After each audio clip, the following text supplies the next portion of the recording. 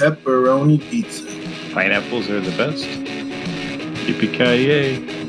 Hey everybody, this is Maverick with the DTS Gaming Crew, joined by my co-host Michael. Say hi, Michael. How goes it, everyone?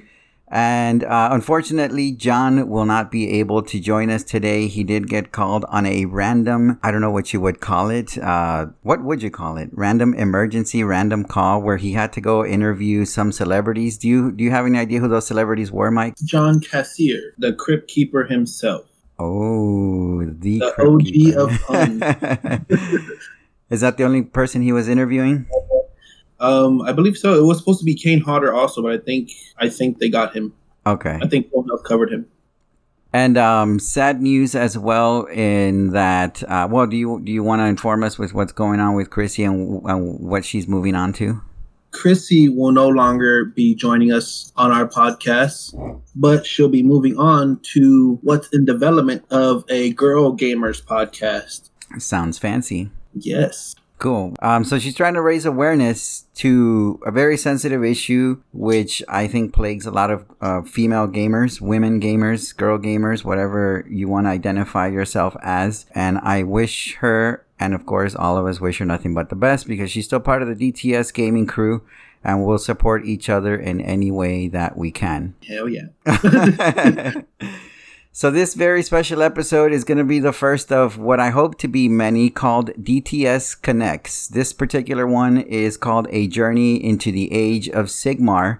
The reason it's called that is because we have a guest with us. His name is Daniel. Say hi, Daniel. Hi, Daniel. How are you doing? Daniel is a longtime friend of mine. He is one of the few people that when I would game, I would say, I guess, Magic, right? That's the game that connected us. I'd say so. That's fair. He's one of the people that I relied to get strategies on. So it was a very tight-knit circle, and he was one of the few who was able to make the cut of the Team Sparkle Motion when we used to dominate MTG Magic back in the day. Sparkle Motion. Oh, it was the good old days, the OG days, as they say. Long but not forgotten. Definitely. And the podcast is actually going to be focusing on Daniel, of course. That's why he's here with us. He's our guest. And his journey to Las Vegas to play in a Warhammer tournament for the Age of Sigmar. And, well, I don't want to spoil anything for anyone that tuned in to listen. So let's get right down to the nitty-gritty here. Daniel, tell us a little bit about yourself, man. Thank you, Maverick. I appreciate it. So a couple things about me. I'll give you a little bit of my gaming pedigree, if you will. So you mentioned Magic from back in the day. So I've played Magic competitively on and off for since Revise. So if that doesn't make reference, that's about 25, 26 years ago. Yep. It's been a minute. In and out of the tournament scene for Magic. Did organization tournament prep for a little while on a small community level. Past that, way back in the day in junior high and high school, got into Warhammer 40,000, played with a whole bunch of high school buddies, kind of fell in and out of the hobby as one does, and pretty much met up with Maudo. We crossed paths multiple times over the years in the Rio Grande Valley for the Magic scene, and then later as we kind of hung around the same local gaming store. Those are always the best, by the way. Support your local gaming stores. Yes. Past that, let's see. So I guess we'll start from, what do you think, Mato? Like about 3 years ago, and just getting back into Age of Sigmar, getting back into tabletop and all that kind of good stuff? Yeah, man. Yeah, go for it. Like, because last I knew, I don't remember you ever playing or touching Warhammer miniatures. So this is like kind of exciting when I found out that you actually went and played somewhere. So that seems like a good spot to start, man. Go for it. Okay, so I'll tell the origin story of the return, as they like to say. When you get into like Warhammer, you kind of hear a very common story among people where they played a little bit when they were a kid, and then life gets in the way around the end of high school, college, all that kind of stuff. There tends to be a girl or other relationships, and then people get a little bit older, and then they circle back to the hobby. So I mean, that's pretty much my story in a way also. So getting back into gaming is more as an adult, which is the best gaming ever. Yeah, definitely. You got money to spend. Yeah, it's so interesting. You're not broke anymore. It's amazing. um, so getting back into the hobby. So I want to say about 3 years ago, I started looking at miniatures again, looking at Warhammer, Age of Sigmar, that kind of stuff. I've always been a little bit of fan of 40K, but I've always been more of a fantasy person. Just never really had anybody to play with on that one. Tried it a couple different times and just never really worked out. So I picked it up honestly for the love of the hobby, getting back into it. So looking at, painting, building miniatures, models, all that kind of good stuff.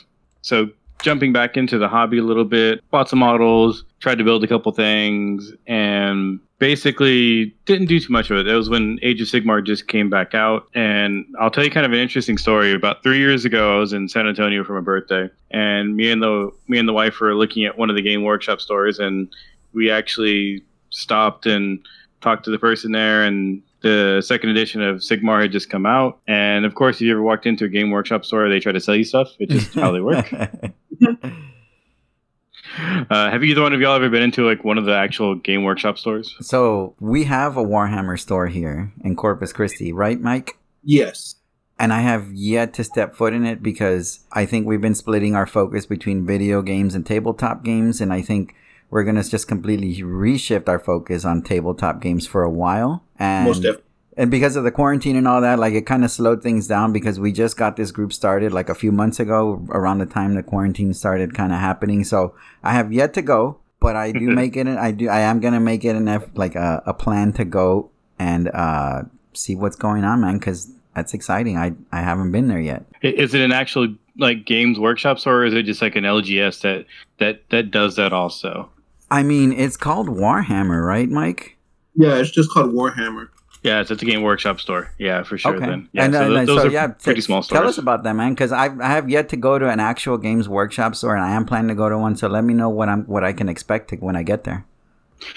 So you walk into a Game Workshop store. They're pretty small establishments. They're very boutique. It's a very boutique hobby, as they would say. It's a little pricey. A lot of components, and whenever you walk in, they kind of give you a little tour. They're neat. They'll demo you games. They'll walk you through stuff. They'll show you basic painting stuff, and they'll kind of point you in the right direction of everything.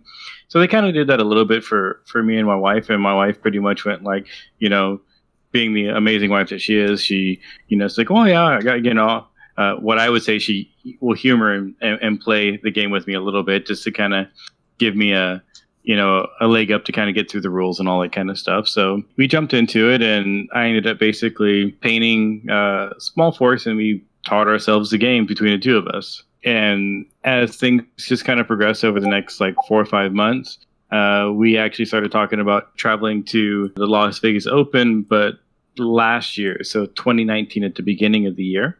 We had never been to Vegas, so we kind of thought it was like a fun thing to go and do. And for some crazy reason, my wife actually agreed to play the doubles tournament, which is kind of like a secondary event that happens on Sunday at the end of the con with me. Yeah. So she jumped in. She didn't know what she was getting herself into. So she jumped in both feet to have a good time for that Sunday. And we, leading up to it, I painted up the armies and all that kind of good stuff. And we flew out to Vegas and had 3 games on Sunday, and we had a lot of fun. And pretty much that was like the bug that really bit me into the full scene hobby of, never going to a big tournament like that before, and then jumping into basically the second largest event first time around that they have of Age of Sigmar. So that's kind of like the little intro that kind of got me into the hobby. And then over the past year, a couple of things happened, and then the triumphant return this year to Las Vegas is another interesting story. So how did you end up doing the first time you went then? It was an interesting experience. It was just a Sunday secondary event. It was a doubles tournament, so it was 2v2. Those are very casual, just kind of funsies games for the most part. We actually ended up going 1-2, won the first round, and then got tore up round 2 and round 3, But we had a blast doing it. We had 2 out of 3 games were amazing. We met some really neat people, and Warhammer is such a different tabletop experience, different gaming experience, and say video games or a lot of other things out there. For the rules and restrictions from casual play to tournament play, is it different somehow when you went to Las Vegas? Technically, the rules are the same, but the mentality is very different, and you learn very quickly on what's good and what's bad. And our friend John, he always give us examples like, do you have to paint your miniature sets in certain colors or else you won't be allowed to play them? So definitely. So one of the big gaps between Age of Sigmar or most of the wargaming community is your stuff has to be painted. If you're going to play a regional plus event, so anything like larger than a weekend event at a local LGS, everything has to be painted. Minimum 3 colors, and it just really goes up from there. It's very interesting. It is very much a barrier to entry and a labor of love at the same time. That makes sense. Yeah, that makes total sense, man. Yeah, and I've only competed like in one huge tournament, but like since most of the tournaments I competed in were local, that also depends on the location. Like some locations expect you to have your stuff painted, even though if it's a local tournament with only 4 to 6 people showing up, otherwise they still won't let you enter. So like it's best just to check ahead of time, like because with an event like that, or even like a small event, they'll make sure to post that, to make that clear that you must have your minis painted in order to participate or whatever. I've seen a lot on the local ones and even on some of the medium-sized one, they'll let you play if you don't have miniatures, but automatically going in that you're zero pricing for anybody who's not completely painted. Like you just say no pricing for you. And from your experience going to Las Vegas to one of these bigger tournaments, was there anything you learned now that you could have taken with you? Like how whenever I've gone to a game store, I've seen that they use rulers and stuff. Is there any of that you could have saw that you could have provided better for yourself, or do they provide that? Or anything extra offhand outside of that to better yourself for the tournament, like a backpack, So, like on the Warhammer scene, like when you're getting there, if you have hopes of finishing your games in the allotted times, if you ever played big tabletop games, they give you 2.5 hours to finish a round. And if you're not prepared, if you don't have like all your rules set up, your notepads, everything you be proficient, rulers, pre-measure sticks, all those kind of things like that. If you don't have that stuff ready to go, it's a rough day. You're all of a sudden you're this awkward guy that's like, what does my guy do again? And that's putting it mildly, man, because you're right. Like 2.5 hours, like to finish a match. And then on top of that, maybe sometimes up to an hour waiting just so you can go start the next round. Yep. And it gets tiring, frustrating. So like take snacks with you. Definitely. Yeah. That's something that you want to take with you to make sure your backpack has room for snacks. On top of everything that you think you're going to possibly need. Even if you're like, oh, well, I might only use it once. It's better to take it and put that burden on your back then forget it and put that burden on yourself for the entire day. Yeah. So the experience on a Warhammer tournament is so different than, say, Magic the Gathering. Like you look at Magic the Gathering, like the events for Magic are just so the people you meet, the pace of the day. It is just such a different experience from that kind of a scene. So you look at like Magic, people show up and you have multiple 1,000-player events where you're going to grind for 10 plus hours in a day and you're going to try to burn through the rounds. And like you said, you try to make sure you have everything in your backpack. You don't know if you're going to have time for lunch because your round went long. All those kind of things happen. Like a Warhammer event is very different. I mean, there's a scheduled lunch break like for an hour. Yeah. And at like 10 a.m. at whatever hotel that you're playing in, they have a bar set up in the place that you're playing in. It's a very different experience versus, Magic the Gathering per se, where you're crammed into a place. Yeah, that's true. I remember that. It was for the Bell of Lost Souls. Like they went to Austin, and so I went to Austin, Texas. And yeah, man, they had like food vendors out there, like right outside the hall. I'm like, oh, badass. Yeah. Scheduled lunch. It's right there. Yeah.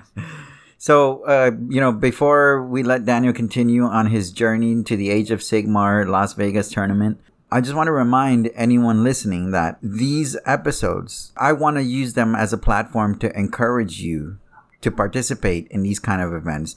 I recommend start small, start local, go to your local stores, hit them up, see what kind of events they have. So that way you can get into the routine of doing these kind of things. So when you feel comfortable enough, you can go out of state, out of the city to go travel and just build an experience. It's totally an experience that I recommend everyone having if they haven't already done it. Not with Warhammer, not specifically with Warhammer. Warhammer, of course, being huge. Magic the Gathering, any game out there that you can think of that you love, start locally. That's what I recommend. Connect with your local gamers before you move on to the different city and state levels.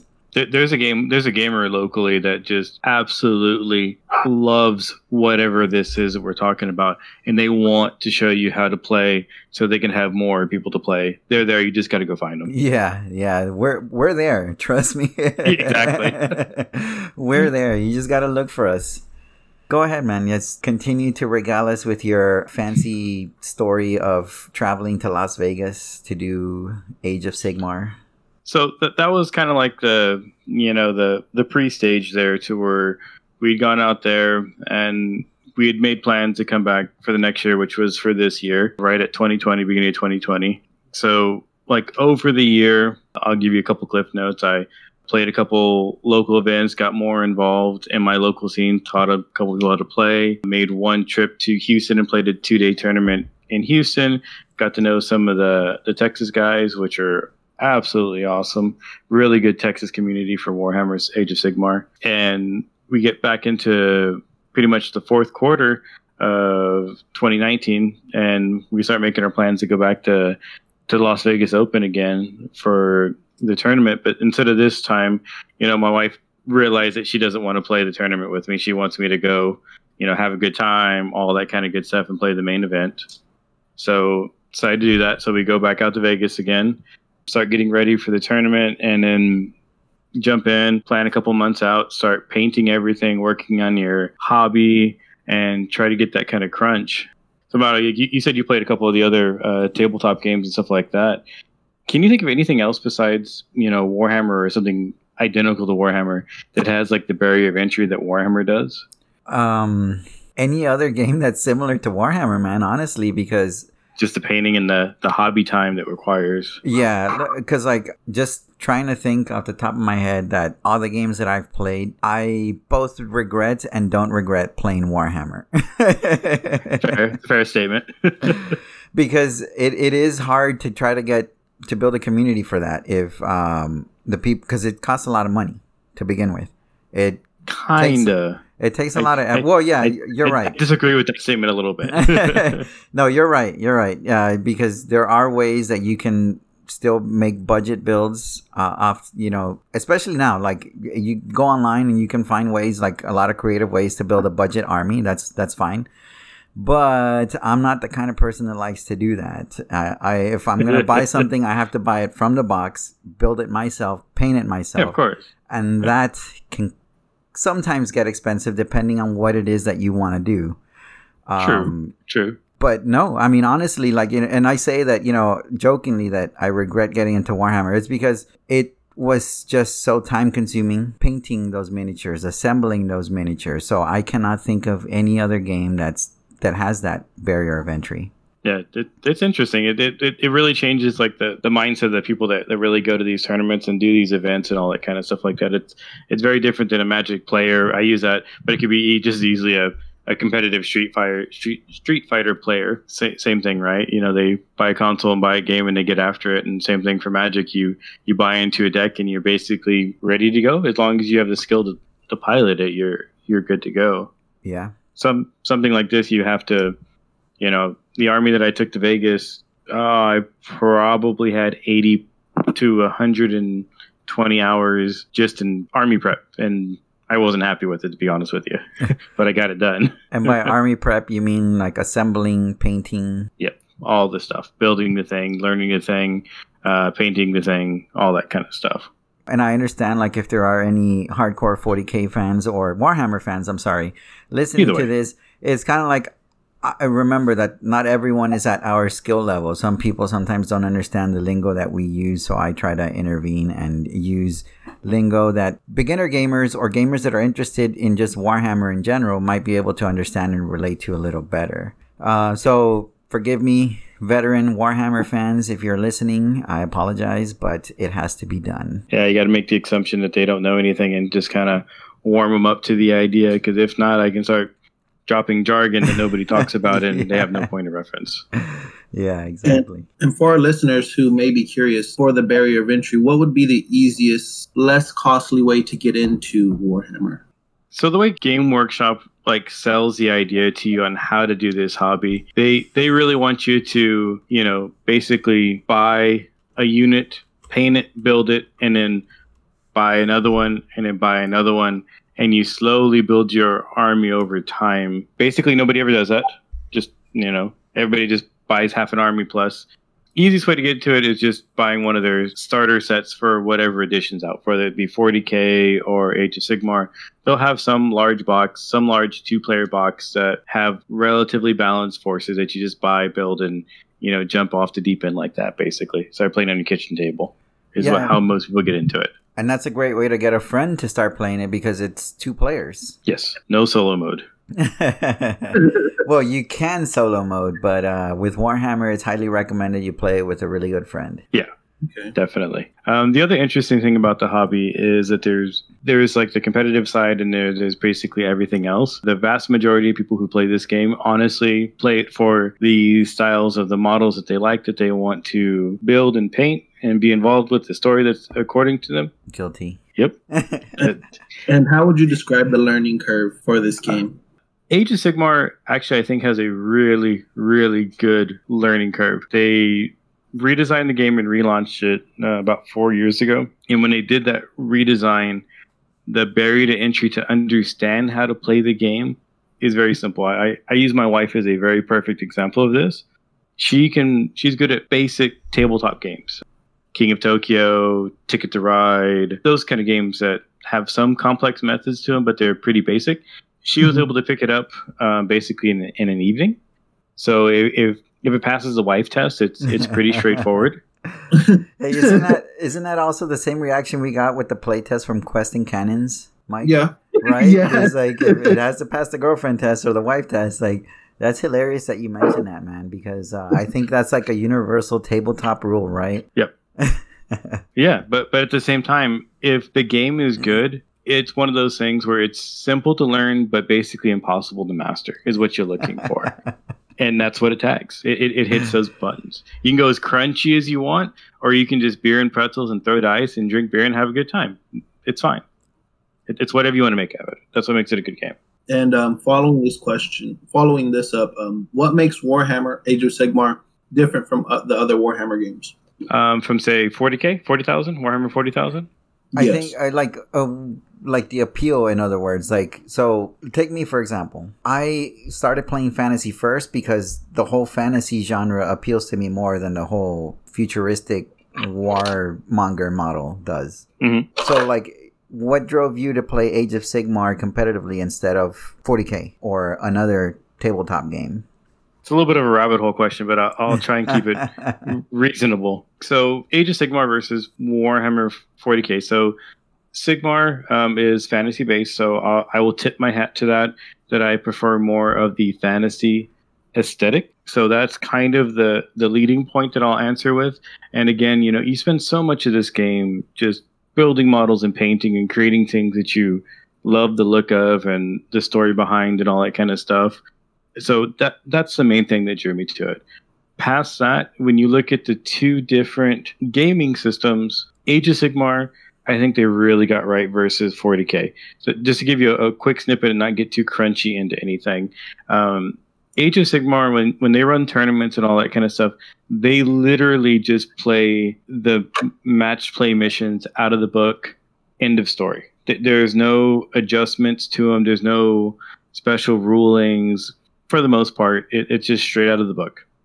Warhammer 40K is such a weird game of imbalances and different armies. If you go to play a competitive event with them, they universally do not use Game Workshop rules. They use ITC rules, which is an independent tournament circuit. It's these guys out of California, the ones who actually put on the LVO, Frontline Gaming. They basically had to rewrite competitive missions so people could actually play it competitively.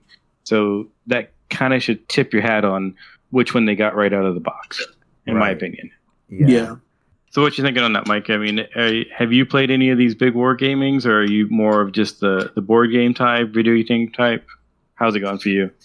For me, I would call myself a rookie beginner. The reason I ask you these questions, I've only played Warhammer, I'm not sure which version it was, about 4 to 5 times. And I more or less know, like, maybe some intro rules. But for what I did play of it, it was a very fun experience, and I did enjoy my time.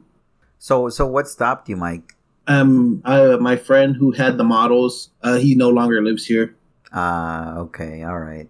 I was just wondering, like, maybe if it was something like the game that you didn't like, or you saw how much money you were gonna spend, or how much time you had to invest to make these models look pretty. Oh no, like I was down for it. Like he was like, I was getting lured into it, and I was like, yo, you know what? I was considering going orc because he was telling me about the orc, because I was like drilling him with questions. I was like, okay, well, what would be the best way for me to get involved? Like, what are some of the cheapest models? And like he was like guiding me, and I was like, okay, well, I'll look it up on Amazon. And like soon enough, like maybe a month later, he moved, and I was like, well, I don't got no one to play with then. We'll look into that, Mike. We're definitely gonna look into that now that the quarantine thing is dying down. Hopefully, the coronavirus cases don't spike up, and we can hit up the Warhammer shop together. And maybe if something catches your fancy, we can look it over and start discussing some real possibilities here about getting Mike into Warhammer. I am totally down for that. Nice. I have met a couple of guys when I played the Texas tournaments that were from Corpus area, so I mean there are active players in your area, so that is good. Hey man, they opened a Warhammer store for a reason here, right? Yep, that's true. There you go. And it's still open, and so I gotta hit it up. Scratch that off my bucket list, I guess. My my mediocre bucket list.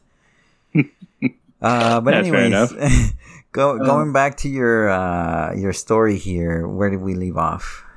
We were kind of working back up to the Triumph return to Vegas, where I'm going to play the main event, 2-day event, 5 games of Warhammer, and I was getting ready, fourth quarter, last 3-4 months of the year, building and painting, scheming my perfect army list that I'm going to go do awesome. Oh, that reminds me, yeah. So on the topic of the army that you decided to go, because God, I can't tell you how many times how many hours and days, and I can probably accumulate all those hours that I've agonized into deck building, team building, army building, any kind of building, like for a tournament, even if it's a local tournament. Like, I rack my brain the night before, just making sure, is this the army? Is this the deck that I want to go take and play with? You know what I mean? Like, because I'm pretty competitive when it comes to games.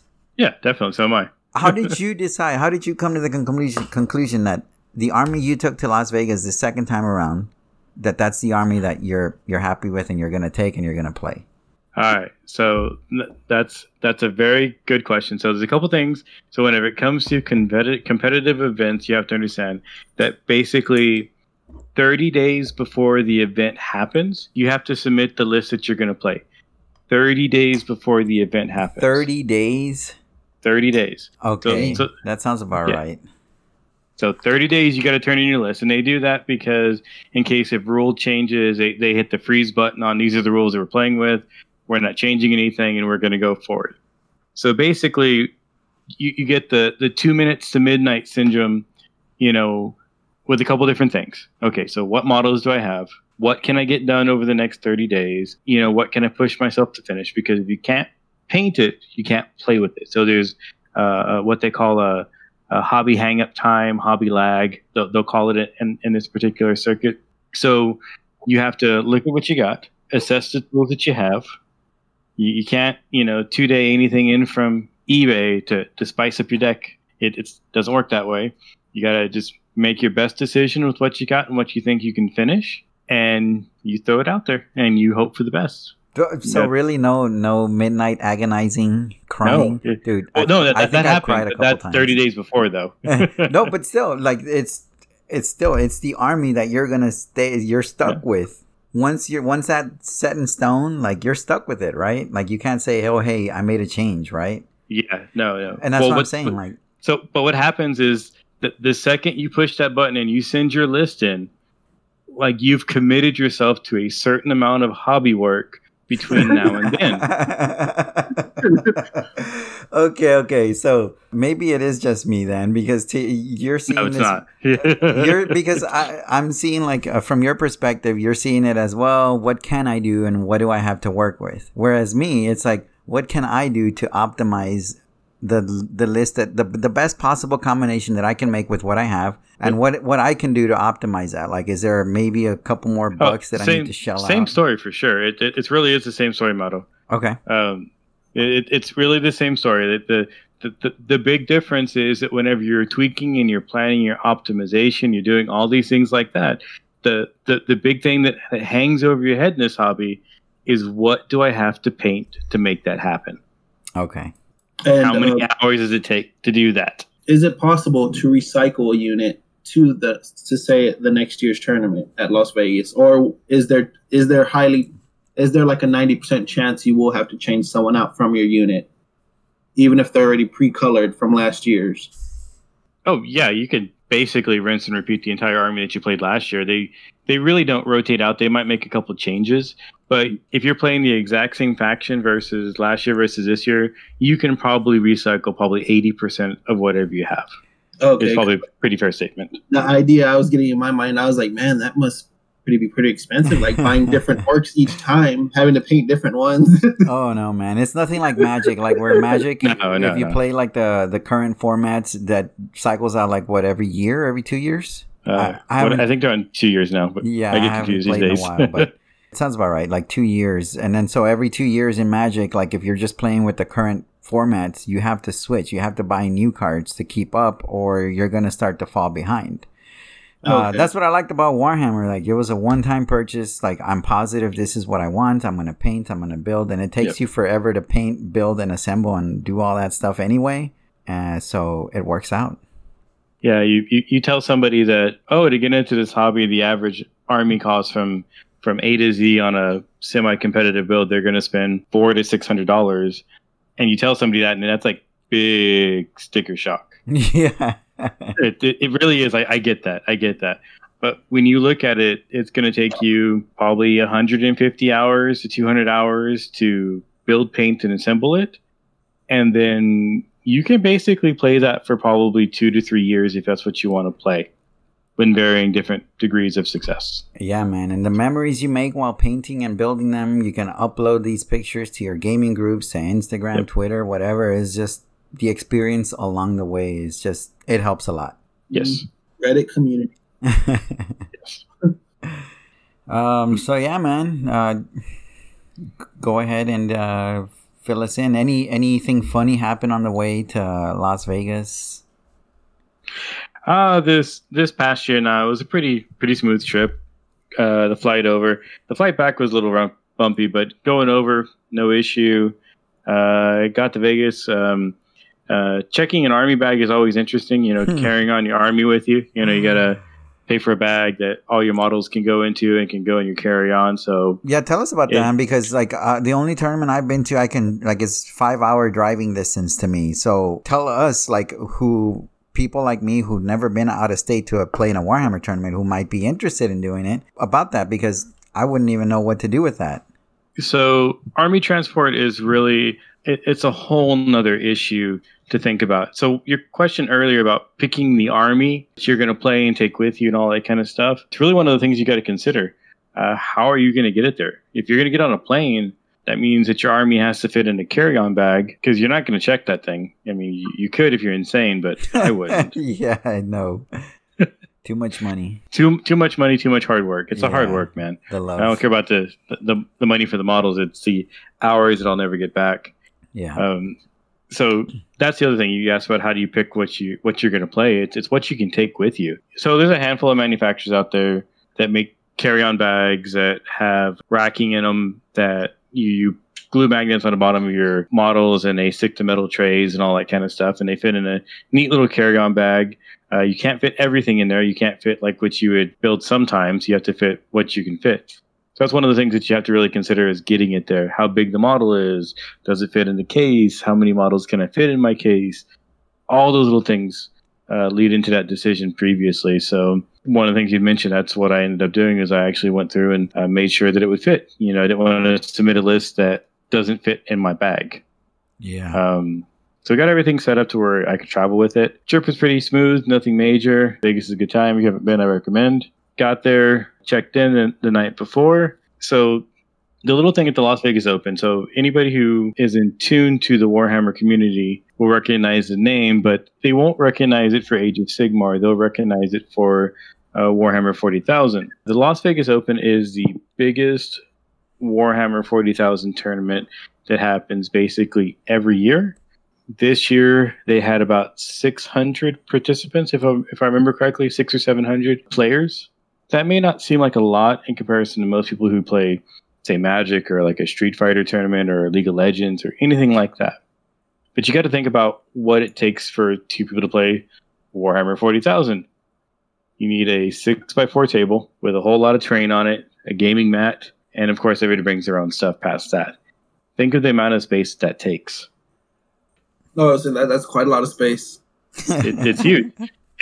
It's huge. I'll share some pictures up of the 40K rooms for this event. Can you see the Earth curve in these pictures? Not quite, but you do see a sea of nerds. So just FYI. For the terrain, do you play on what's made by Games Workshop, or is it like just this custom made terrain? Yes, is a simple answer to that question.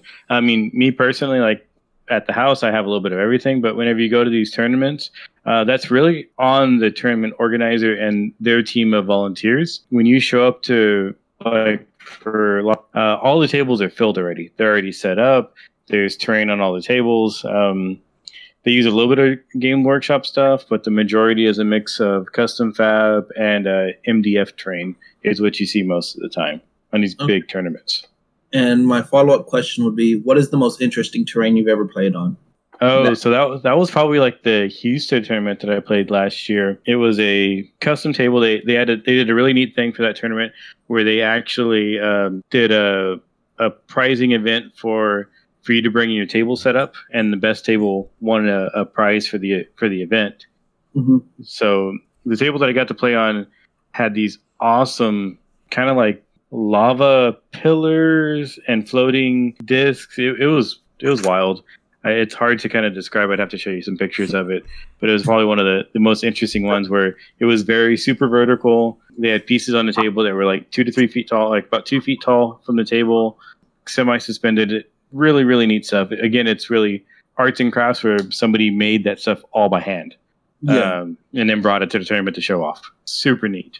Yeah, and really custom. These pictures like that, Daniel, please, I invited Daniel to our DTS gaming community group on Discord, and he started sharing some pictures of the army that he's painted with us, and he shared those pictures with us. And we're going to share those pictures with you as well. So Daniel, please don't hold back, man. Like any picture that you got that maybe, because I have this, I take a lot of pictures. So I have pictures that I've never shown anyone else. You know what I mean? Like share them with me, share them with us, share them with the community. We can pick and choose some of those and put them up on our Instagram. So you can see that, that Daniel here is actually with us, talking to us. And we want to share his stuff with you.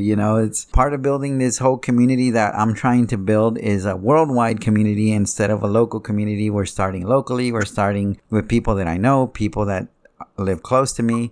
But eventually, I want to build this into a worldwide community. So if you are listening, share with us. Share anything that you can with us at DTS_gaming crew on Instagram, Twitter, Facebook. We're not hard to find. If you look for us, you will find us, DTS Gaming Crew.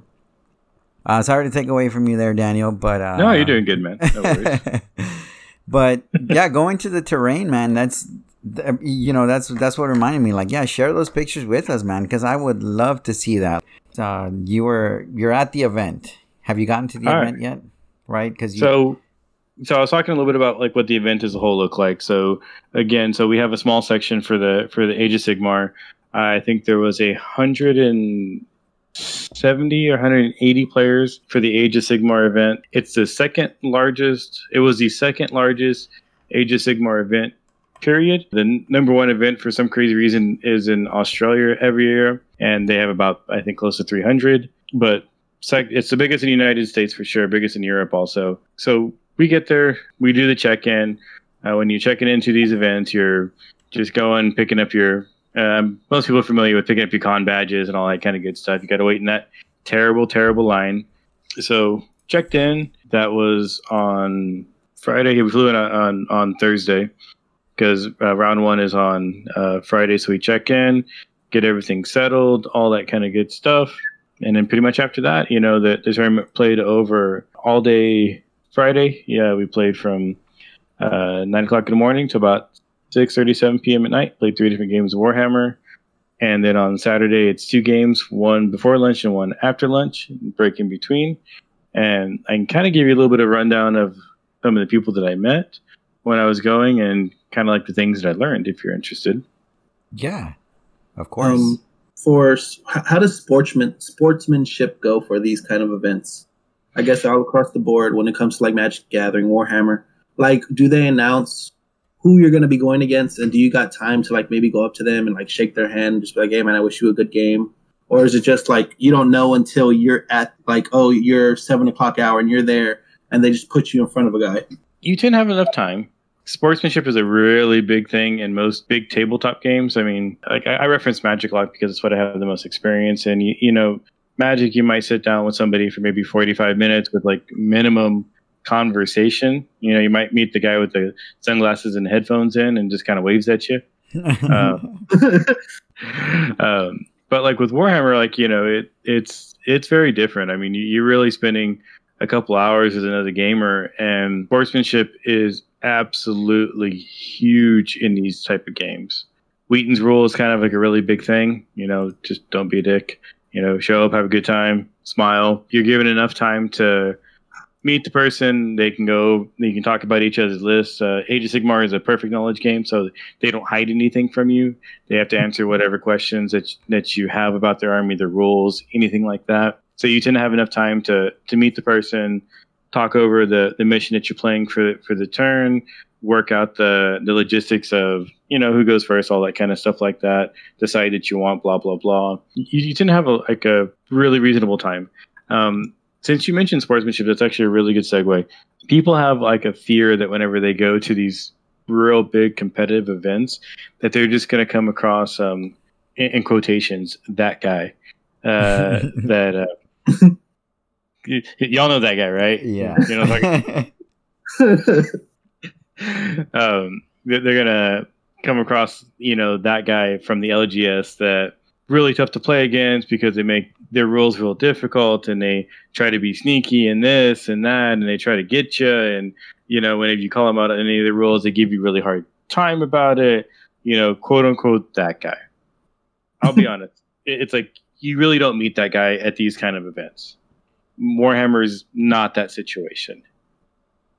Warhammer is more of the type of where you go up, you set up your army, you start working through things, and you really do operate on the goodwill of the other person a lot of the game, to the point where it's like, oh, hey, go ahead and finish your movement phase. I'm going to go get us a beer. What do you like? I'll be right back. That's really the kind of game that you're playing. It's very, very gentle person-like, It's not... It's very competitive, but it's not super cutthroat.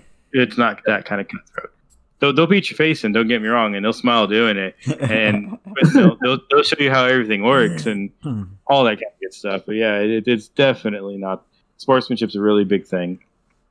So they give awards for sportsmanship by basically you get to nominate your favorite game, that the favorite person you played against over the course of the event.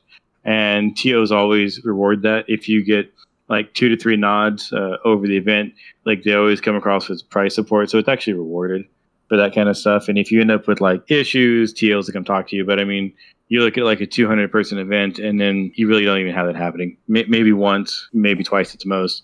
You look at even Warhammer 40K, which has a couple of those guys in it, in a 600-700-person event.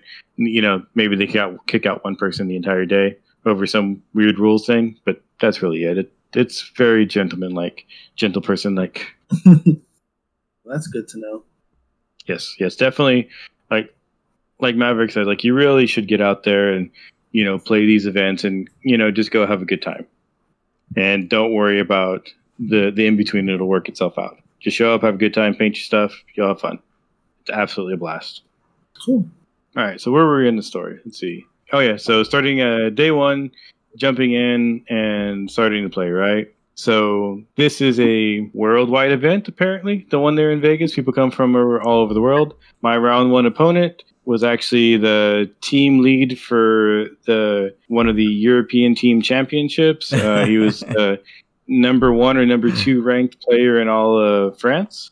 A guy named Philip, I forget his last name, had a perfectly competitive build, top notch. He totally kicked my teeth in. But man, we had a great game playing through. He was a pleasure to play against. He was super friendly, explained everything. Really nice guy. And that pretty much like set my tone for my weekend event. So started off the event pretty much limping. Took one on the chin. Learned a pretty good lesson of what a real competitive build looked like versus my build in that particular case, and learning a new army at the same time, which was a mistake. Wait, what do you mean by that? Oh, okay. So what I meant by that is, so the previous year that I've been pretty much playing, that I took to Houston and all that kind of good stuff like that, I had been playing a different faction. I had been playing Stormcast Eternals, and what I took to Vegas this year was Cities of Sigmar, which is kind of a mixed order army. It's a little bit of leftovers from the old world. Completely different army, completely different force. I played a handful of games with it, and I didn't realize how little I knew. Gotcha. Yeah, I've made that mistake in Magic form. So yep, there you go. These are lessons learned, that we're also hoping to share with you if you're an aspiring competitive gamer, that don't second guess yourself and go with what you know. Like, even if no one else is playing it, even though, it may not be a popular deck to play, but if you know it inside out, if you know that army inside out, just play it. Yep. That's one of those lessons you learn, and then you forget it, and then you remember why you should never forget that again. Yeah, that's true. Yeah. So that's pretty much kind of alluded to the interesting point there, right, Maverick? Play what you know, right? That's really one of like my biggest things that I took away with this tournament. I shifted gears. The book was new. I was excited to play it, excited to paint models, Yeah. So I put the best that I could in my time restrictions, and that was pretty much the theme of my event over the weekend. Was pretty much learning what real competitives build were in Age of Sigmar, and then what didn't quite work the way that I thought it did. Wasn't quite as good as I thought it was. Whenever I got shown what really good was. So like, when I would go to these kind of tournaments, I would always try to see what was the most competitive build. Like, what competitive builds are other people playing? Did you do the same? Or is this game too obscure for people to do that? No, definitely not. There's always a meta. They talk about it, just like in Magic the Gathering and other games like that. There's always a meta for, what the top armies are, and within the top armies, what the top army builds are, and what the best things are. The biggest difference in this game versus, say, Magic is what they call just hobby lag. When new stuff comes out, you don't always know what's best because it takes people a couple months to get it painted and get it on the table. Then you get to see the results after a while and then see how it does versus everything else out there. Right. So that was pretty much what happened to me on that one. It was kind of a new something to come out. I kind of shot from the hip and tried the best what I wanted to, comboed with a little bit of what I wanted to paint, and just kind of went for it after that. Gotcha. But yeah, there's definitely meta out there that you can follow and get an eye on what's good and what's bad. Good to know. And is there a favorable unit you see usually within a faction that whenever they go to these tournaments, or a favorite unit itself that you see a lot of people use? Every faction in the game tends to have what they would call like standout units. Best in slot is a good way to put it, without getting too crunchy into things. If you're playing against Fire Slayers, which are the little naked dwarfs with the red mohawks that you might be familiar with from some of the posters. There's a particular unit called the Volkite Berserker that is top notch, one of the toughest things in the absolute game. And if you come across that army competitively, they're probably going to be running 60 of them if they're on like the top tier list that you can come across. Which is what I played against that gentleman from France in round 1. I learned why that's the best for that particular group. And it's cool that throughout all of this, that your wife is pretty supportive of this, man. That's awesome. Yeah. She's always been very supportive in all these kind of hobbies and stuff like that. She's never been a naysayer. There's always a lot worse things that we can be doing other than just video gaming and stuff. So definitely. So first round, you lost to this guy who was apparently very good. Then what happened? Lost to a guy that was apparently very good. Pretty much that was first. Coming back in after lunch, I'm trying to remember. I played a Seraphon player, which is the old Lizardmen armies of back in the day. Had a super close game. Came down to the wire. I lost by 1 point by scoring overall. Just barely missed it. Had a amazing game. It was a blast. The guy was a total gent. Had a lot of fun. Barely lost a round. Completely barely lost a round. Played my third game of the day. After that, played a nice gentleman from Wales, England. Got my teeth kicked in. Like 4 bloodthirsters, if you're familiar with that is. Big old red demon thing. Yeah, totally kicked my butt. A lot of fun, and that's how I rounded up my day. Met 3 different guys from 3 different continents and played 3 different wonderful games of Warhammer. Barely managed to score any points off of the day, but had a total blast doing it for the most part. It was really, really a good time. And then locked and loaded for day number 2, which was the Saturday gaming. And you're going into day 2, 0-3? 0-3. So smile on your face? I really did, man. I really did have a smile on my face too. That's good. Had a really good time. Because, there's a big difference between losing 3 games and then feeling like you just got like curb stomped and then had a bad play experience and didn't have a good time and all these kind of stuff like that. And I really didn't have that. First game was completely educational. Second game was super close. And in all honesty, the third game was really close. It wasn't that far off. I wasn't that far out of it, but I felt like I had a chance and it was enjoyable the entire time. I didn't have a bad play experience, as I'd like to say. Cool. Good to know, man. Yeah, like I said, 0-3, smile on your face. That's the sign of a true gamer right there. Go ahead, man. Day 2. Day 2. All right. Locked and loaded for day 2. Come up against a gentleman that had an ancient Tomb Kings army.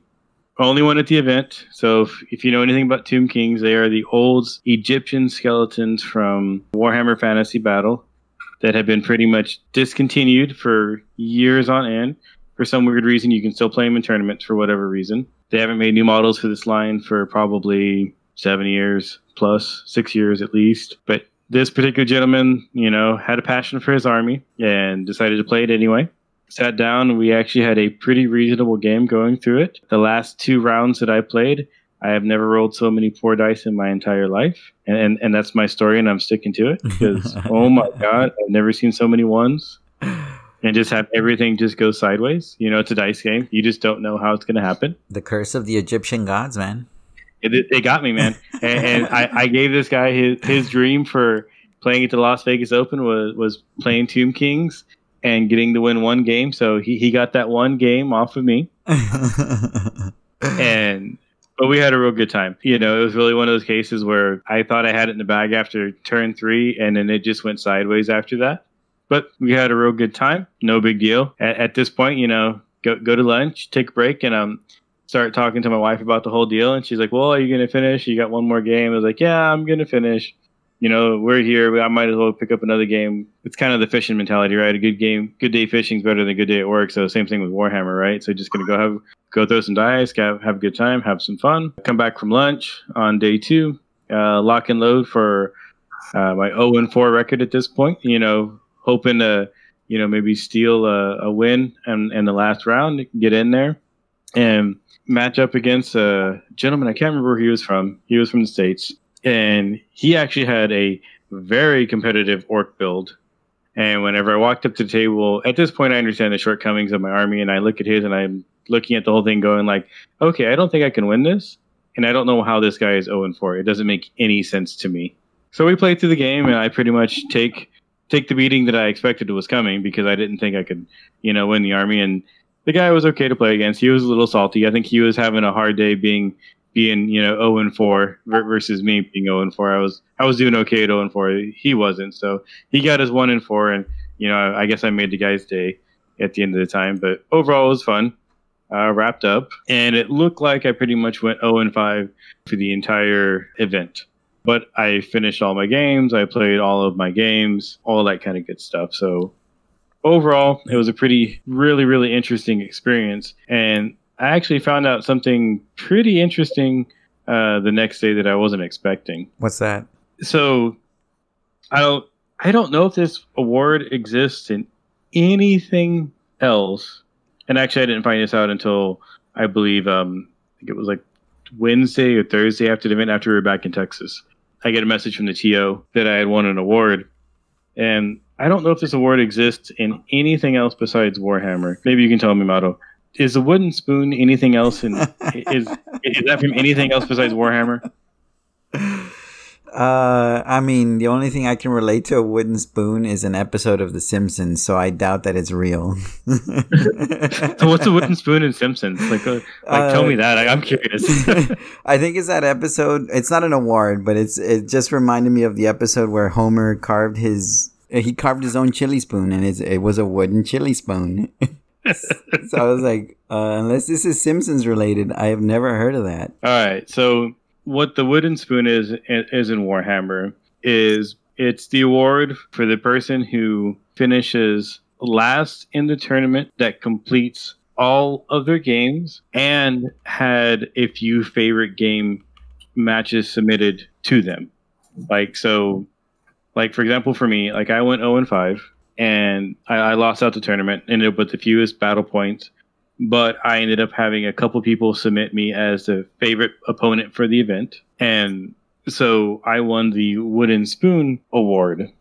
And they mailed it to me. And I have to send you a picture of this because it's very special. That's all I can say. It is it's about 2.5, 3 feet. And it is a giant wooden axe that was hand carved by the TO and some of his friends, and over the course of the weekend, everybody signs it that plays in a tournament. That is crazy. Yes, yeah. So I'll send you a picture of it because it's really the capstone for the whole thing. It was that case of where when I was looking at over the scoring, I was like, nope, I missed it. It's like a couple of people scored worse than I did, but I was the only one that scored worse, but still ended up with positive game votes.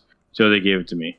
So this is the kind of perfect content that we're looking for, man. I would love to share this on our gaming group, like our Twitter, Instagram channels, to show people, man, that hey, I don't know, these kind of awards, these kind of experiences exist out there. You just need to go out there and make them. It's so different for people showing up to Warhammer events. It's like they're not showing up to Warhammer events to win a $10,000, $15,000, $20,000 prize pot. They're showing up to get a trophy for best in faction or best overall. Yeah, and that's it. And a $100 box of models for an army that you don't play. That's it. So curious. Being the person that I am, I googled wooden spoon, and this is what I typed, literally, wooden spoon meaning, because I thought maybe it had a deeper meaning that I didn't know about, and apparently it does. A wooden spoon is an award that is given to an individual or team who/which has come last in a competition. Examples range from the academic to sporting and more frivolous events. Where would Warhammer fall under here? Frivolous, 100% frivolous. That's the perfect ending here to Daniel's journey. Everything has come full circle. Oh yeah, for sure. And I can't wait to get those pictures. Honestly, I can't wait to get that so I can share it with everyone. Hopefully, we're reaching people out there that are hesitant about making a journey and making an experience for themselves. Maybe we're reaching people that are hesitant to even just go to their local shop, the one right down the street, hang out with the gamers there. There's a lot of gamers. You're eventually gonna run into, like Daniel said, that guy. I've known plenty of those guys. And they suck, yes. But there's plenty more, way more people that want to help you get better, want to make experiences with out there in the world than there are terrible people. You just got to find us. Yep, definitely. Like, and when it comes to these big events, really the biggest thing on those is just get out there, go participate. Those guys don't exist in those big groups like that. The people don't let them. Yeah. Like, everybody's there to have a good time. Everybody's there to have fun. Mm-hmm. And they're all teaching and having a blast. I mean, the tournament organizer for that event shipped me that giant wooden axe out of California, and didn't have to do that. Didn't have to reach out to me. Didn't have to do any of those things. I didn't know I'd missed the award because I didn't show up to the award ceremony on Sunday. I was out with the wife in Vegas. It happens. And these are the type of people that are out there. And they exist for so many members of the community. There's so many other types of games out there that don't have these huge communities, but the people there are deeply passionate about the games and what they mean to them. Even for Magic, there's so many great people out there. Just get out there and meet them. Go play. Before I forget this question, Daniel. Hit me. You're planning to go back, right? So my lessons learned from this tournament were so vast. I had honestly planned on playing. Texas has 4 major 2-day events throughout the course of the year. I had planned on making every one of them in Texas this year, and then going back to Vegas to wrap my tournament season up again for next year, or for this year. Of course, due to the whole COVID thing, we're behind 2 tournaments, and I think the next one might be in July. And for some crazy reason, every time they put up tickets for everything in Texas so far, everything is sold out the day of. And I'm on 2 waiting lists already to go back. I would have played another tournament 2 weeks ago if we hadn't been under lockdown. And right now I got my eye on one, I believe, in the end of June if I get off the waiting list. So, yes, definitely. Going back next year. We're going back to Vegas next year. The tickets for Vegas next year go on sale, I believe, in September. And I will probably be buying day 1 so I can have my tickets so I can play again. I'm going back. There you go. If you're hesitant and you want to talk to people who can walk you through these experiences, that's why we're here. The DTS Gaming Crew. Reach out to us. We'll help you with whatever we can, of course. Mike, is there anything that maybe you want to add before we start to wrap all of this fun stuff up? Just come share your stories with us, like Daniel. Like, I had really fun listening to his story. And I look forward to hearing more guest stories. So this was great. Thank you, Daniel, for joining us. Definitely, yeah. Yeah, definitely, Mike. It was fun talking with you guys. Before we go, an important word from our one and only dedicated sponsor. And we'd love to have more, of course. So if you wish to sponsor our podcast and hear more interesting stories like the one that you heard from Daniel, please reach out to us. Like I said, we're not hard to find. On to our sponsor, Puppy Hustle. Puppy Hustle is the name. Our curated fashion is the perfect mix of modern and vintage, trendy and timeless, and allows us to save the world with sustainable clothing, one pre-loved garment at a time. And they actually have a pretty cool thing going on right now. If you sign up for Posh using the code Puppy Hustle, they'll save you $5 off their first order. We're going to put those on our tweet and Instagram channels as well. So if you missed the name, it's Puppy Hustle. That's what it's called. Daniel, thanks again, man, for coming here, sharing your experience. I hope that this inspires and motivates gamers out there to reach out and help me build this worldwide global community of tabletop gamers. Man, anything you want to say? Any shout outs to maybe your local gaming store or friends, buddies, anything? No, we're pretty isolated over here in my current area, so it's just me and a couple of friends playing Garage Hammer and that kind of stuff. But I just want to take a second to say thanks, guys, for letting me share my story. He said I hope it inspires at least one person to get out there, pick up the hobby that they've been looking at for a while, and go have fun. And, just have a good time, relax, smile. It'll all be okay. Thanks again, Daniel. This has been Maverick along with Michael, guys. Yeah, this is the DTS Gaming Crew Journey into the Age of Sigmar special episode. Thank you so much for tuning in. Don't forget to follow us, like us, share our stuff on Instagram, Twitter, Facebook, DTS_Gaming Crew. Thank you for tuning in, and you have a wonderful day, evening, morning. Good night. Good night, guys. Good night.